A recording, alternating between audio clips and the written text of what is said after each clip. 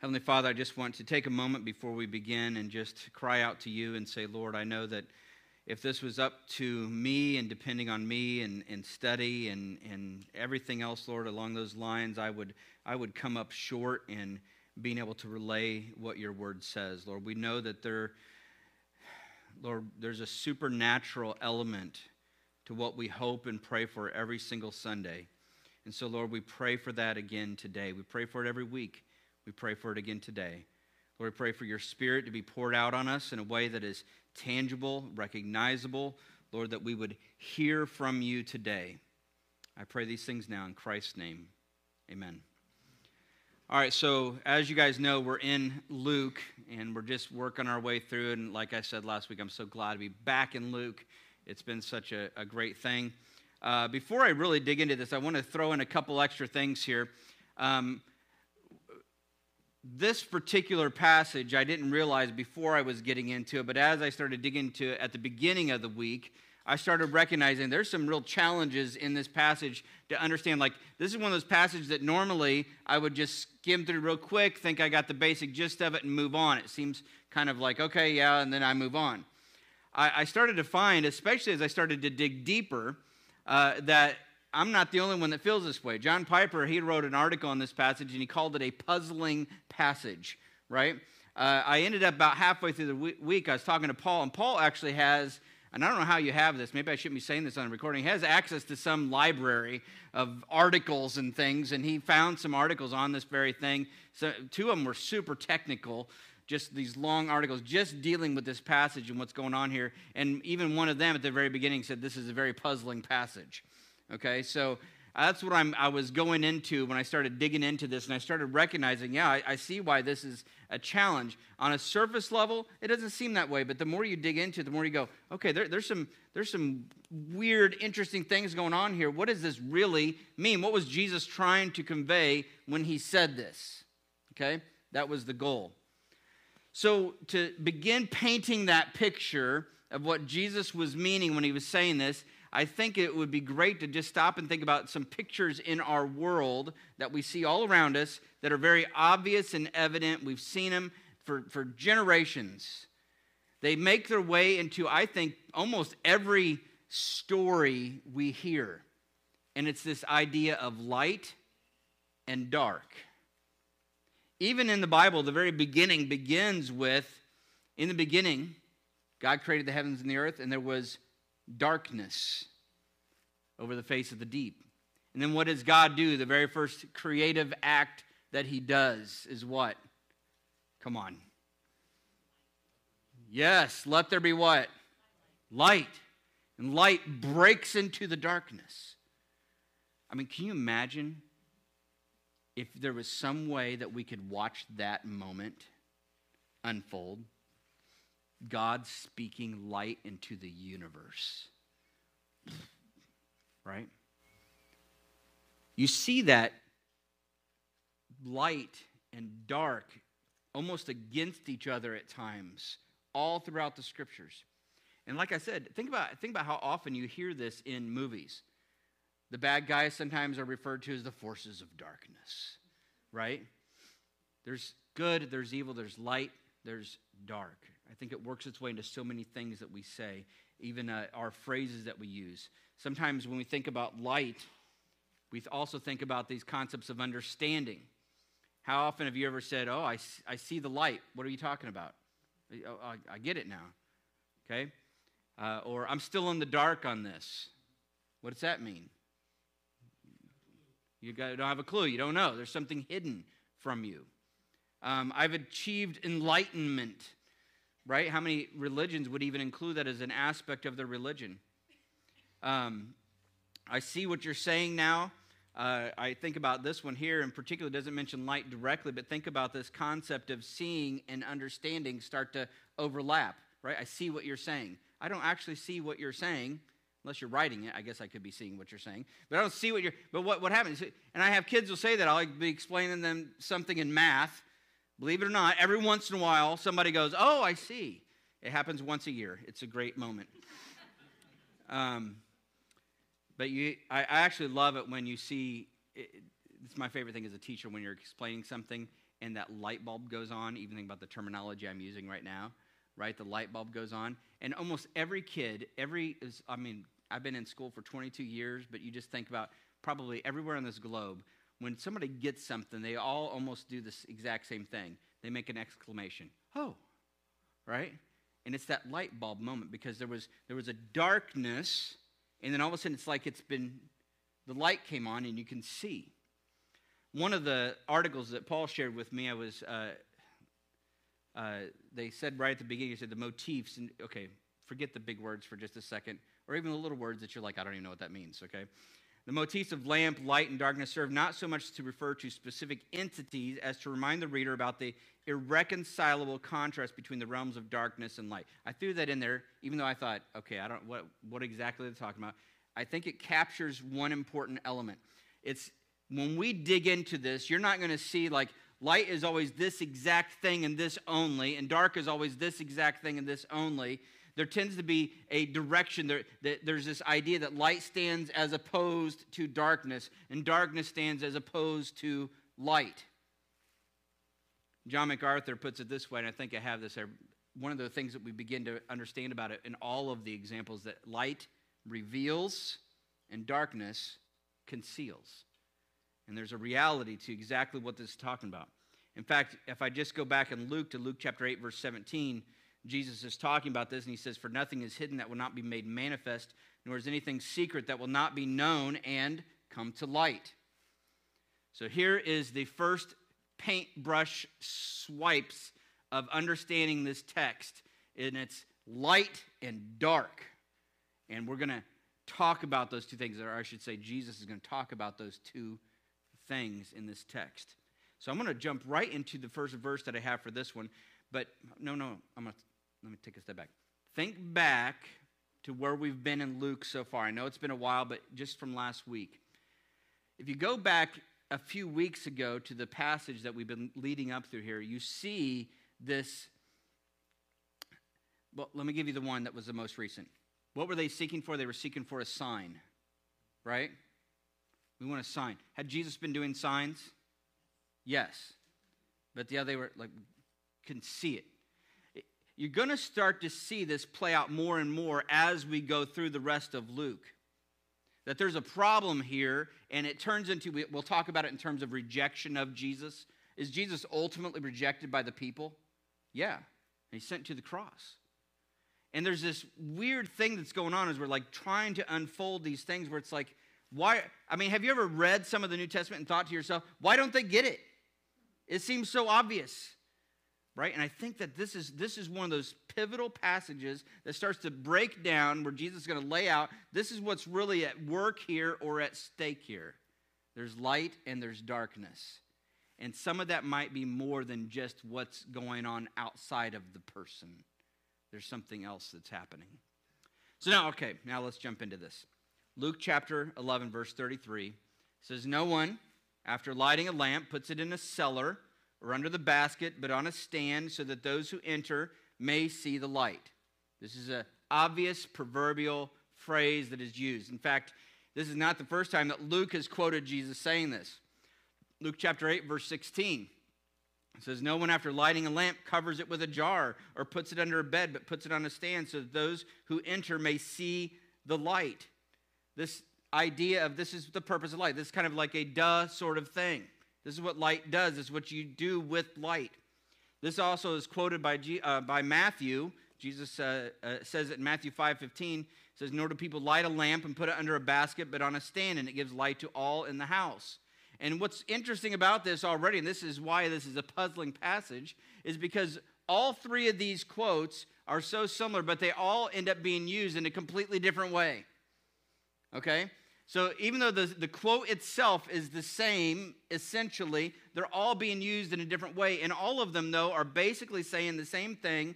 This is the purpose of light, and this is what light does. And I think what's happening here, light is meant to bring illumination. Light is meant to reveal things. And Jesus is no different. In all three of these cases, Jesus is no different.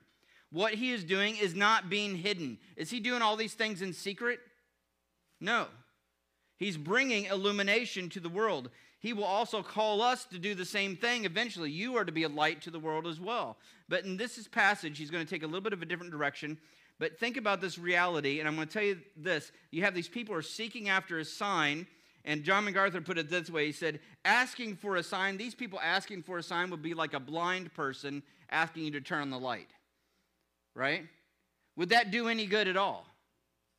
There's a different problem at stake, and I think we all know it in the text that we're looking at as we're leading up to this. That there's something else. I mean, even when we read that, think about it. These people are like, could you give us a sign? I mean, how many things? I can remember when we were looking at it, like, how many signs does he have to do?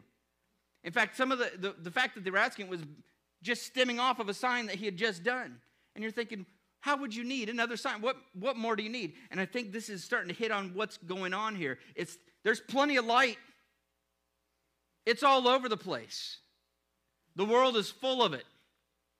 I even think about the reality that when I look, I think it's Psalm 19 that goes back and it says, the heavens declare the glory of God. I mean, how can you not? And so, I mean, we think that, don't we? You look around at the world around you, like, man, God is all over the place. Just the fascinating reality of what life can do. It blows the mind. It's amazing. It speaks of designer God that has worked all things out. And then you get into all the other things. I mean, think how often I've heard so many of you say, man, I knew God was in this because of this. Like, and you see these little connections of things. You're like, man, God was there. He's part of it. And like we look around, so many of us, I mean, how often, I mean, I know Bill and Laura, they're going to be looking at that baby. And they're not just going to be thinking about the baby. They're going to be thinking about how amazing God is. Right?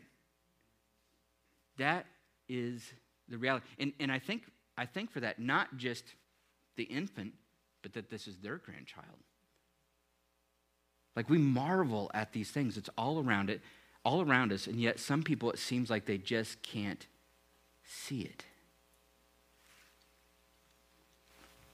I think that this is not just an issue with light out here, but there's also a problem with sight.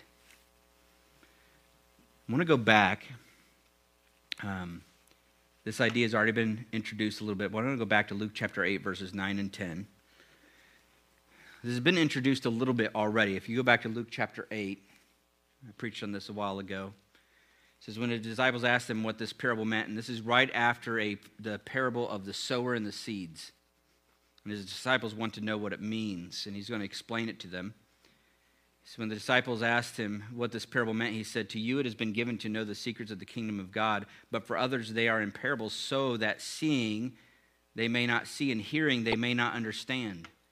This is a quote from Isaiah. The reality of this quote is that it's a quote of judgment that Isaiah was pronouncing on the children of Israel. That it was the judgment itself was that they would see but not see. They would hear but not hear. I'm going to go back to that quote from Isaiah. God tells Isaiah, he says, go and say to this people, keep on hearing but do not understand. Keep on seeing but do not perceive. Make the heart of this people dull and their ears heavy, and blind their eyes, lest they see with their eyes and hear with their ears and understand with their hearts and turn and be healed. So there's this concept of perception that someone can see but not see.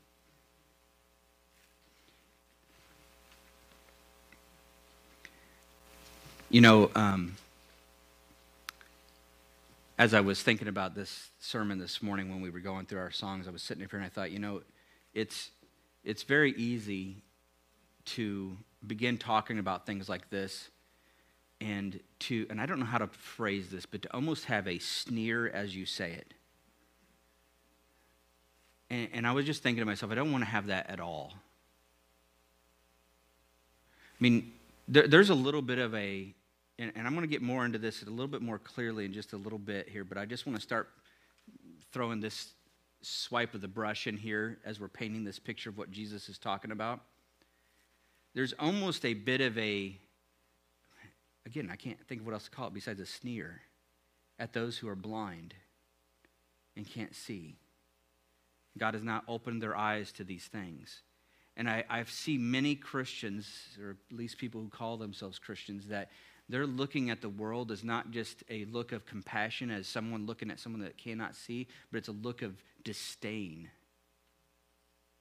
I mean, understand when we're talking about these things, that what is revealed here by Christ is that the issue that many of these people are facing, when you see them doing the things that they're doing, that just, maybe they disgust you, or they frustrate you, or they annoy you, whatever the case may be, understand, so you would be as well if God had not opened your eyes.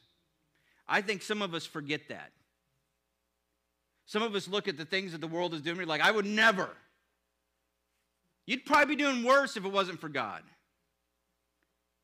And it's, I want to make sure that as we go through this, I don't want to ever convey a sense of disdain or disgust or anything else. And that's one of the things that I walked away from this passage, is that there's a reality, there's a grateful reality we ought to be expressing when we think about the fact that we have seen the light and there's so many others who have not.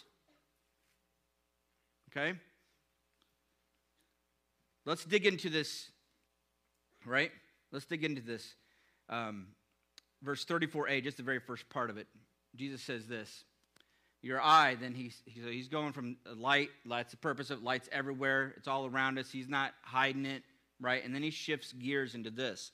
And this is the part where it starts to begin to be a little bit puzzling, because I don't think of the eye as a lamp shining light. Okay, but this is what it says. Your eye is the lamp of your body.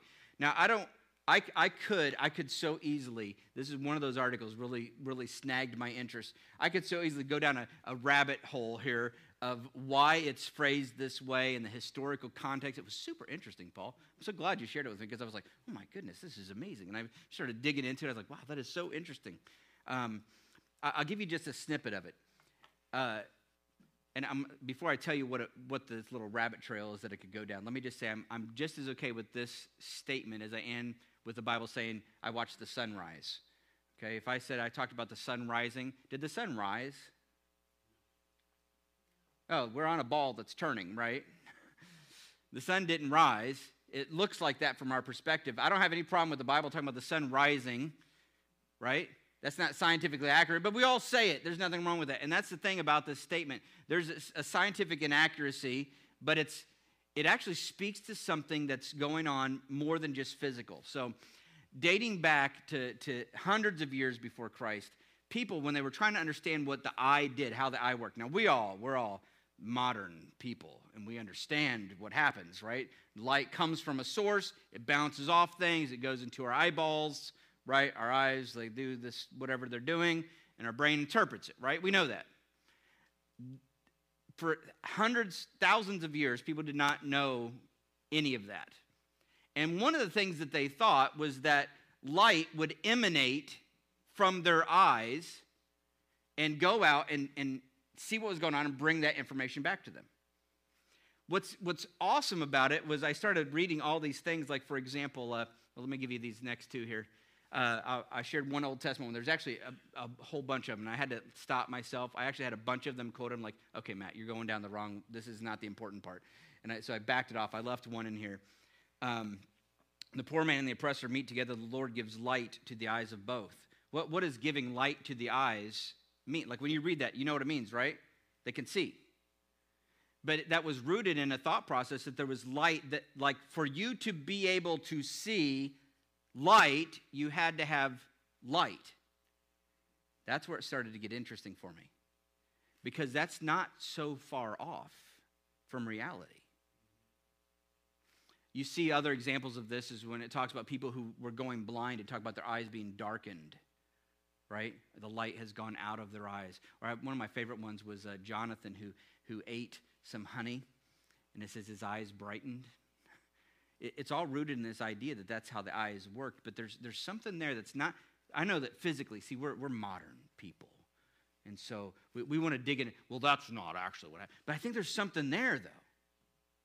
There's something there with this idea that for us to see the light, something has to happen in here.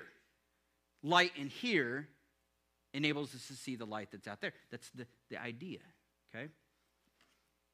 I think it's no different for us when we say that the eyes are the windows to the soul. I mean, you ever sit there and think about that? Like, I'm standing up here, and I'm in this body, and I'm like looking out of these two eyeballs and looking at all of you people. You guys are all in your bodies and looking out and seeing everything. It's weird when you think about it, but I mean, the eyes become representative of perception and how we take in what's around us.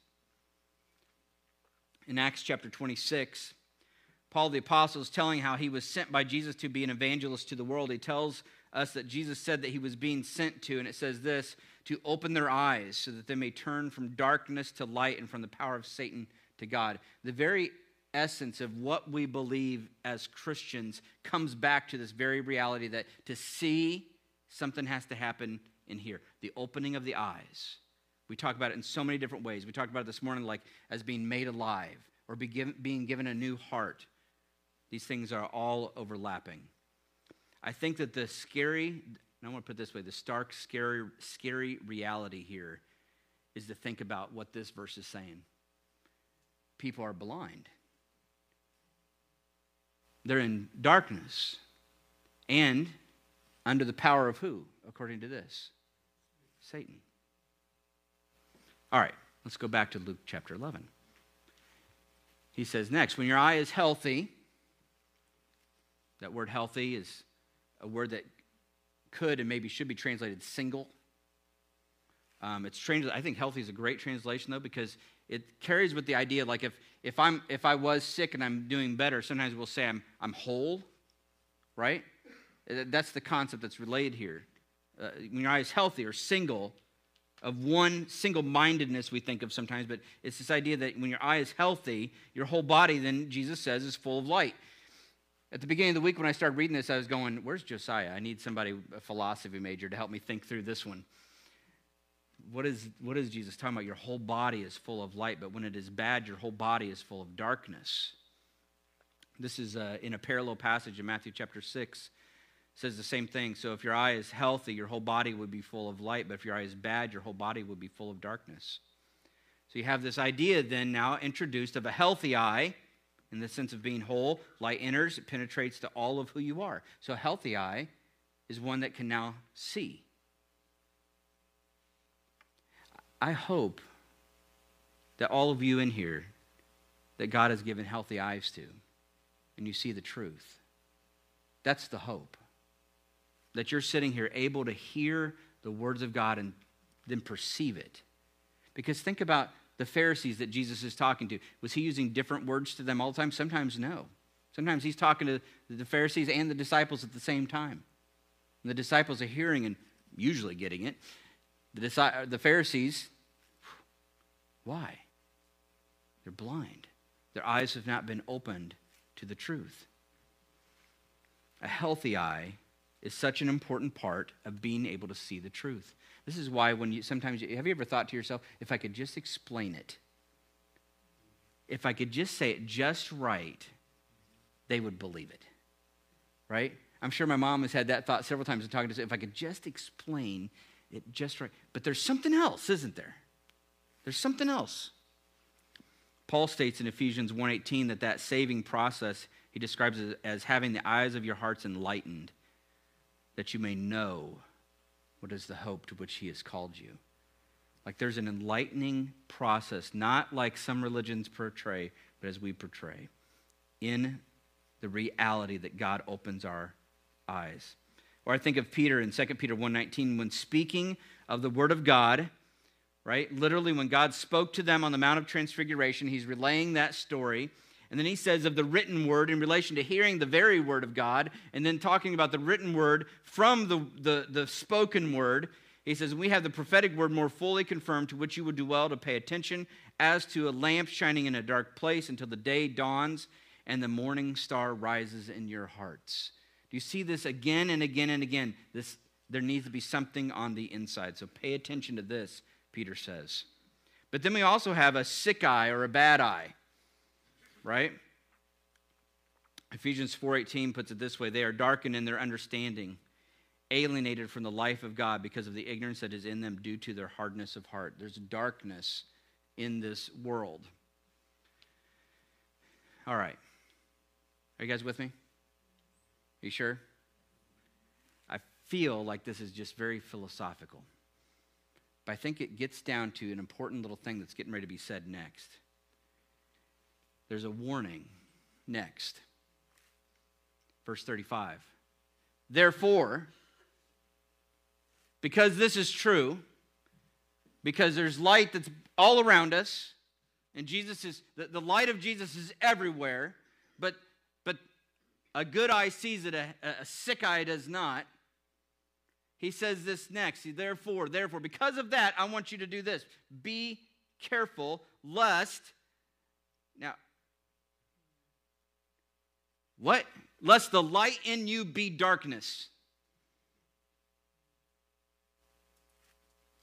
That's weird, isn't it? How could light be darkness? Well, I'm going to be honest with you, it can't. Light can't be darkness. Matthew 6, the parallel passage, he adds a little bit extra to it. He says, if then the light in you is darkness, how great is the darkness? Well, what is this? Sounds terrible, doesn't it? But what does that mean? The light in you is darkness. Yeah, we know that, right? There's evil. But how could someone, if I put it this way, I think that you guys are going to start to get it. How could someone think they have light or enlightenment, but in reality be darkness? Do we not see that all around the world today? There are many, many people, and this is why I stopped a moment ago and I said I want to profess not a disdain, right? And I want you to be careful not to go that direction because it's easy. Not a disdain, but a sobering reality. Listen to this passage from Paul the Apostle in 2 Corinthians. He's talking about false teaching. And he says this, for such men are false apostles, deceitful workmen, disguising themselves as apostles of Christ. So not just good, but specifically even of Jesus himself. And no wonder, for even Satan disguises himself as an angel of what? Light. So it is no surprise that if his servants also disguise themselves as servants of righteousness, their end will correspond to their deeds, Paul says. People masquerading as light because Satan does the same. Is this not at work in the world around us? Now, this is where I learned of one example of this last Thursday night. Everybody else in the room had heard it. I hadn't. I guess that's one of the benefits of not getting on the news. Had not heard about this at all. But there's a billboard, I guess, right, in California. Governor Newsom, is that his name? Offering out-of-state abortion for people that are in states that have banned it, saying, need an abortion, California is ready to help, right? And then the guys on Thursday pointed out to me that, do you see the small print? Do you see what he's got there? Who's he quoting? Jesus. Now, I'll give you permission for a few moments to have a little bit of disdain, because that's evil. But now pull it back, because there's a reality that I think that we forget sometimes, and I think this is really important. You need to understand. We all need to understand that there are many people who when they go and they think this direction, we see it for what it is. But they are very blinded. There are people, and I know some of you, you cannot wrap your minds around this. But I'm telling you, I absolutely believe there are people in this world, people that many of us know, that if they were hooked up to a lie detector and said, are you doing this because you love people? They would say yes. They are so blinded that they cannot see it. And I want to encourage you, this is part of what I want to talk about today, just in passing, is besides the fact that you're never going to convince anybody by your own words anyway. We use words, but that's not ultimately. Ultimately, there needs to be a work of God himself in their hearts to free them from the darkness and help them to see the truth. But I don't believe that you speaking angrily or annoyed or frustrated or hateful, those are just as much works of darkness as anything else. And God will never use your angry, hateful, spiteful self to bring anybody to the light because you're operating in darkness. And I can't skip over the fact that that might be just as dark, and you might actually be the person that this verse is talking about. You think you're light, but you're darkness. You think you're a messenger of righteousness, but you're not, because you're hateful and spiteful. You're evil. And it's easy for us to pinpoint it there, but we miss it in other places, do we not? And I hope that the people here in this church, I hope that we don't ever have that. Except a little bit with each other when we start to go that way. Because I was getting kind of mad just then, wasn't I? I'm yelling at you right now. I said I didn't do that. I want you to see that. Can you see that? I hope that in the quickening work of God that you will see that if you've been operating in a hateful, spiteful, mean sort of way in this world, in the name of Jesus, that you are not operating in his name. And you ought to repent of your sin. And today may be the day that God has just opened your eyes and you go, I never really thought about it like that. Guess what? God just opened up your eyes. You saw the light. Believe it, receive it. Let your eyes be healthy in the light of Christ. Okay? I want to pinpoint another one. I'm only going to spend a second on it, but I have it in the slide, so I know I can't skip past it without you seeing it. But I know that another one that I see, and this is one that I encounter all the time at school, and this one is so challenging to know how to be a Christian in this situation. Because I'm going to tell you right now, I know I joke a lot, but I do love kids. Okay? I'm in education, not for the paycheck, in case you were wondering. Although that's nice. But I have a passion for kids. And I go to school every day and I see kids that they're so lost. And I don't want to ever convey anything that might be deemed as hatred towards. I don't want it that so badly. I've got kids that sit in my class every single day that are in homosexual relationships. And they wear stickers or t-shirts that say something like this. Love is love. And it's so hard to know how to address that in a way that is also the love of Christ. So hard to do that. I ask for your prayers, honestly, about it, because every single day, when I've got a kid in my third hour class every single day that comes up with her lesbian girlfriend and, hey, Mr. Ramos, that's so good, and you just, and to be welcoming and loving of that child, knowing that what they're doing, knowing that they're but I think that what helps me is understanding that they are absolutely blind. They cannot see it. And to them, the darkness is light to them. That's what Jesus is talking about. When the light in you is darkness? And that's exactly what we're experiencing.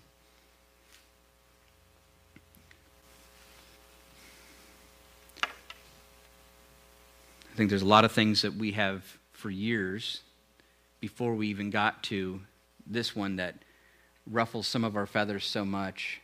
There's been a lot of things we've been excusing under the guise of love. Has there not?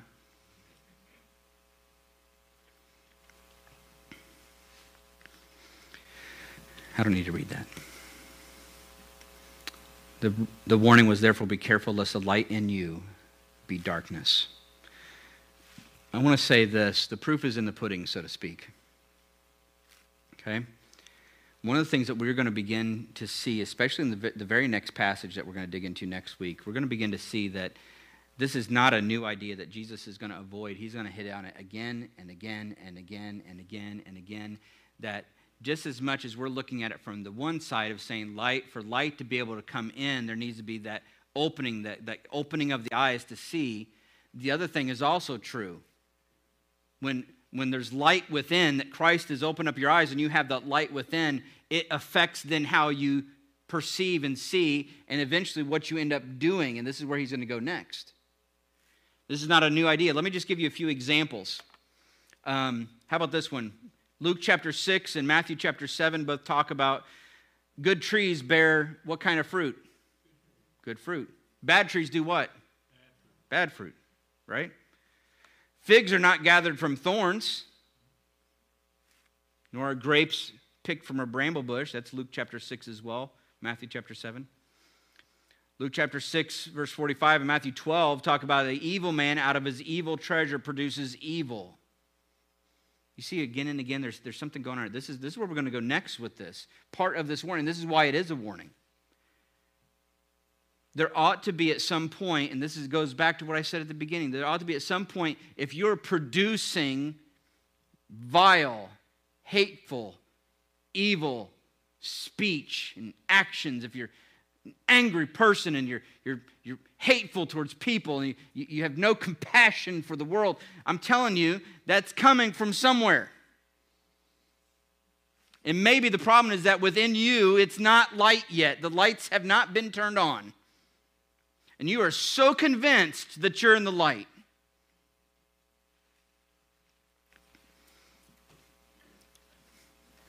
Dare I say it again, you brood of vipers. How can you speak good when you are evil? For out of the abundance of the heart, the mouth speaks. This is why it's so important when you apologize for something, not to say, I don't know where that came from. That wasn't me. No, the problem is that was you. That came from you. Repent. That hateful thing you said, don't act like you don't know. Where'd that come from? I don't know where I'm such a nice person. I don't know. No, that was you. You said it. There's nothing outside of man which by going into him can defile him, but the things which come out of a man are what defile him. Jesus teaches in Mark chapter 7 and Matthew chapter 15. What comes out of a man is what defiles him. For from within, out of the heart of man, come evil thoughts, fornication, theft, murder, adultery, coveting, wickedness, deceit, licentiousness, envy, slander, pride, foolishness. All these evil things come from within, and they are the things that defile the person. I want to end on a positive note, though. Verse 36. I didn't know what to do with this one at first. We were listening to a sermon from John MacArthur yesterday on the way to go see Josiah. And man, he nailed it this last part. He says, if then your whole body is full of light, having no part dark, it will be wholly bright, as when a lamp with its rays gives you light. I was like, what? I didn't know what to do with that. And listening to John MacArthur, I was like, oh yeah, that's what it is. There's this hope then that once the light is switched on, God's light, what he does in you. So, and this is why I say I end on a positive note, because if you're sitting here going, I am kind of a hateful person, maybe I don't have, but I dwell on that for a little bit. Question it. Is the light on? I think that's a great one to wallow in, okay? But I also want you to know that if the light has been switched, that doesn't come on all at once, does it? Some of us, it's a slow process of that light beginning to infiltrate every nook and cranny of your heart. Your evil, sinful, vile heart. The light starts to shine. And the hope is that eventually, every dark part in you will be fully exposed to the light. Isn't that great? I want to share Ephesians chapter 1. I'm going to close on this one. Ephesians chapter 1, verse 17. This might seem like a slightly different direction, but I think it's the same concept. Ephesians chapter 1, verse 17 to 21, it says that the God of our Lord Jesus Christ, the Father of glory, may give you the spirit of wisdom and of revelation and the knowledge of him. Now, this is Paul the apostle, and he's praying for the people of Ephesus, and this is where he's praying for them. He said that God would do this thing, give them the spirit of wisdom and of revelation, revealing in them the knowledge of who he is. And he says this, having the eyes of your hearts enlightened, that you may know, quoted this one earlier, what is the hope to which he has called you. But then feel the build. Okay? That you may know the hope to which he has called you. What are the riches of his glorious inheritance in the saints? What is the immeasurable greatness of his power toward us who believe? Paul is praying that those people would know it, and I want to pray it as well for you. That you would know the immeasurable greatness of his power toward us who believe. Whatever vile, wicked thing that has been at work in you, God is more powerful. And the immeasurable riches of his grace is going to begin to work in and through you in ways that you could never possibly fathom. According to the working of his great might that he worked in Christ when he raised him from the dead and seated him at his right hand in the heavenly places, far above all rule and authority and power and dominion, and above every name that is named, not only in this age, but also in the one to come. What a great God we have. Our world is a dark world, is it not? It's full of darkness. If you're sitting here today and you know the truth of who Jesus Christ is, that is purely and simply because of the very grace of God at work in your hearts that's opened your eyes. I would encourage you that to be a light in this world, which he doesn't address in this passage, but we know this from other passages, to be a light in this world, to convey that light, it's going to happen by the same grace that he bestowed upon you that we ought to be bestowing upon others. I'm going to close right now. In my closing prayer, I'm going to pray that God would give us the wisdom to know how to do that. Because I'm with you. There are days where I go, I don't know how to do that. I don't know how to do that. I don't want to be unloving and unkind. I also don't want to be approving of works of darkness. Lord, how do I merge those things the way you did? I want to be like you in this world. Can I pray for you for that? And pray for myself? Let's do that. Heavenly Father, I want to close today by asking now, Lord, if these things are true, if the morning star has risen in our hearts. Lord, we don't sit here with that truth and that knowledge as if we're above or beyond the rest of the city of Danville. Lord, we know that if we are enlightened, it's not because we are just so much smarter. Lord, we are a bunch of idiots. But God, you have poured your grace on us and you've opened our eyes when we did not deserve it and helped us to see who you are and the goodness of your grace, and that you came to this earth and died on the cross and took all the penalty of our sin. And then you made us alive. And now we have eyes that are open and see. Some of the things we see, Lord, as we observe just the world around us is disturbing. But Lord, help us to see it with a healthy eye that is full of light, of all of who you are. Help us not to look at the world apart from that. Lord, I pray then that light would then begin to infiltrate every part of our being. Give us the wisdom to know how to respond and how to act. Lord, let that light be just emanating out of our pores when we're in this world. Lord, I believe wholeheartedly that you can do that with every single person in this room. There's not one in here that is beyond your amazing power to use for your great works in this world. There's not a person in here that, God, that you cannot use. I believe it. And so I pray that you begin doing your work like you do. Be with us through this week. In Christ's name, amen.